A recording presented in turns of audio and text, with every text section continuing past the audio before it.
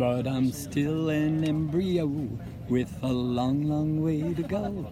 Hi, it's Wednesday, March 8th, International Women's Day. Now, we've been honoring the women in our lives for years, our mothers, our life partners, our sisters. My shout out today is for all those women executives with whom I've been working over the last 20 years, those CEOs, those vice presidents, those super hot salespeople, those HR professionals who make a difference in so many lives every day, including mine, often in a male-dominated environment.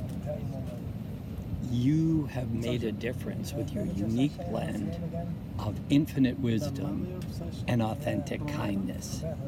You are strong, you're invincible, you are a woman